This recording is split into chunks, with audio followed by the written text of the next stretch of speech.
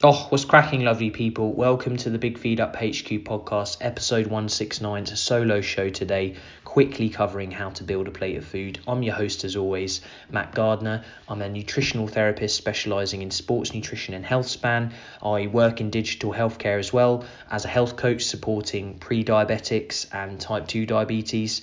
I'm a food fanatic. I love outdoor fizz, and if you love the show, then please share it with someone. Ultimately, it's the only way the show will grow. And you can subscribe on SoundCloud, Apple Podcast, Spotify. Do me a solid and leave me a review on Apple Podcasts as well. So a rating, a review, it just helps more people see the show. 33 Fuel, support me, and as always, you can gain, as one of my listeners, 10% off your first order by using MAT10 at checkout. So this time of year, I use a tablespoon of their greens powder. I just add it in water, neck it and put it down. Very simple, and you get used to the taste as well. I've used their energy drinks in the past, so that's just basically 3 to 5 tablespoons of the energy drink powder in water before my runs, sometimes during my trail running as well. And then I've also used their chia seed energy gels in all of my ultramarathons I've ever done. So I try to do an ultramarathon every year. You open up the pouch, you add water, or you add cold coffee in the past, taking that as an example. And shake it up, take it with you, and obviously it's a texture side of things as well. You have to get used to the texture, but for me it tastes great, it sits well. So what we're going to go through today in this short, sharp show, I'm going to do more of these on the pod. I will speak for roughly 10 minutes, so hopefully it's something you can tune into, pick up a couple of nutritional nuggets and get cracking. And if you're new to the show, I usually discuss things with guests, mostly people I connect with on Instagram, friends, people I'm interested in, people I follow, and we've had conversations spanning over 160 episodes: nutrition, movement, outdoor experiences. So after this episode, go back, look at some of the other titles and see what resonates with you. So from a performance plate of food perspective, let's dig into a few areas, okay? So we're going to come up with 4 different areas on the plate, nice and simple, so let's walk through them. Protein, fat, grains and starches, and veggies, okay? So if we start with protein first, let's just give a few examples, very simple. I'm sure you're thinking about protein sources that you eat every day. Eggs, turkey, chicken, prawns, tuna, salmon, beef, 0% fat Greek yogurt, reduced fat cheese, semi-skim milk. From the plant-based side, chickpeas, some oats have protein in them, tofu, quinoa, lentils, brown rice has a little, obviously nuts, peanut butter, broccoli has a little, and I'm seeing a lot more people use edamame beans as well, so you can buy those frozen too. So considering protein on the plate is generally the most expensive, especially for someone that eats animal protein, so that's something to consider when you're doing your food shop. From a satiety perspective, it helps us feel fuller for longer. Most people don't self-report overeating protein-rich foods too. So if you're trying to manage the amount of calories you're eating, the total amount of intake through the day, you can help with that by considering the type of food on the plate. So maybe increasing the amount of protein on the plate. So get that one on there first.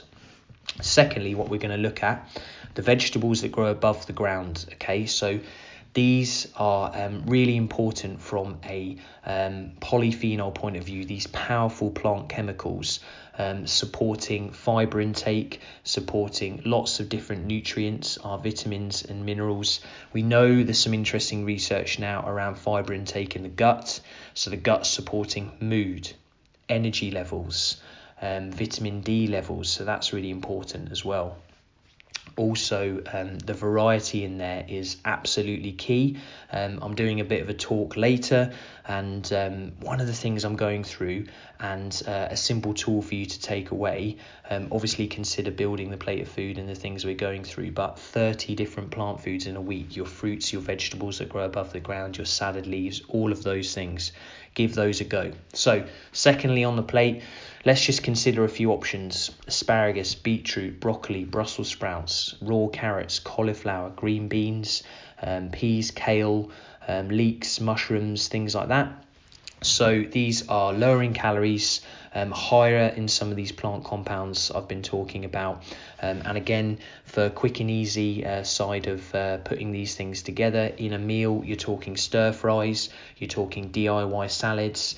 Some of the green vegetables are great toppers, so you could literally finish them in stews or some of your one pot wonders, or you could literally boil off a kale or some peas or some green beans or something and add them to the plate at the end.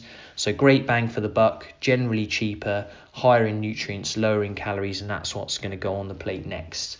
Protein, vegetables that grow above the ground. Then we're thinking about grains and starches. So vegetables that grow below the ground, lots of our root vegetables. So potatoes, sweet potatoes, and the Christmas time side of things, you might see parsnips, celeriac. Over autumn, you might see the kind of squashes.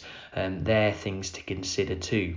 And obviously from the other side of things, bagels, brown rice, cereals, crumpets, oats, tortilla wraps, pasta. These generally are higher in energy. So if we're thinking about supporting energy levels for activity to support brain function, if we're exercising, if we're looking and we're running around a lot, we're busy and we're looking to fuel our energy stores, then these types of carbohydrates help with that. They're generally tasty. They're obviously things you can add flavors to. So especially from an oats, a bread point of view, a wrap point of view, they're a canvas for adding other protein rich foods, other vegetables. So that's something to really consider in there. So depending on how active you are, if you're more active, then you might think about half the plate covered in grains and starches. And if you're less active, you might be skewing more towards a higher content of protein and a higher content of vegetables that grow above the ground on the plate. So just to run through things, protein source first, vegetables that grow above the ground second, grains and starches third. So the change in that is the vegetables that grow below the ground and the things like pasta, oats, cereals, bread, etc. And then finally, the fat side of things. So fat's higher in calories. We know fat brings flavour, and also from a fibre side of things now with nuts and seeds, things like flax seeds, chia seeds, the cashew nuts, Brazil nuts, things like that. Not only have they got healthy fats in them, but they do add to our fibre intake as well. So from a healthy gut point of view, there's more information coming out about that. And obviously the cooking oils, so olive oils, we're thinking about there. Some people enjoy avocado.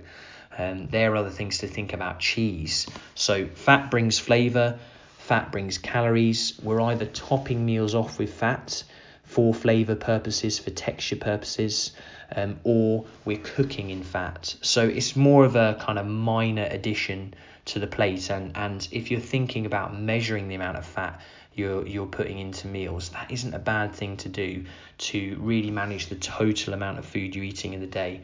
Going in with oils by the tablespoon, going in with nuts and seeds by a closed handful, maybe thinking about a quarter to a half of an avocado rather than just banging a whole one, maybe measuring out a 30-40 grams of cheese like a thumb length or a matchbox amount and grating it from there. So that's a whistle-stop tour of a performance plate of food. So you can obviously tweak the amount of the grains and starches on the plate, and that's a concept that kind of delves into the term fuel for the work required. So if you're more active and you're wanting more energy, just increase the amount of grains and starches on the plate. If you're less active, if you're trying to manage your weight, your calories, think about protein-rich sources, think about vegetables that grow above the ground, and manage the amount of fat that you're putting on the plate too. Start to measure that and just titrate the grains and starches down. So hopefully you found this useful, lovely people. If you have any questions or comments, then please reach out. I'm really enjoying these short, sharp little shows, and I'll keep recording them because these kinds of things come up every week in my nutrition practice, and with so many people that I talk to, both in person, both online, when I go to events. So hopefully through this kind of short, sharp podcast format, you can glean a few tools and tactics and you'll be on your way. So take care. Thanks for listening, and I'll talk to you soon.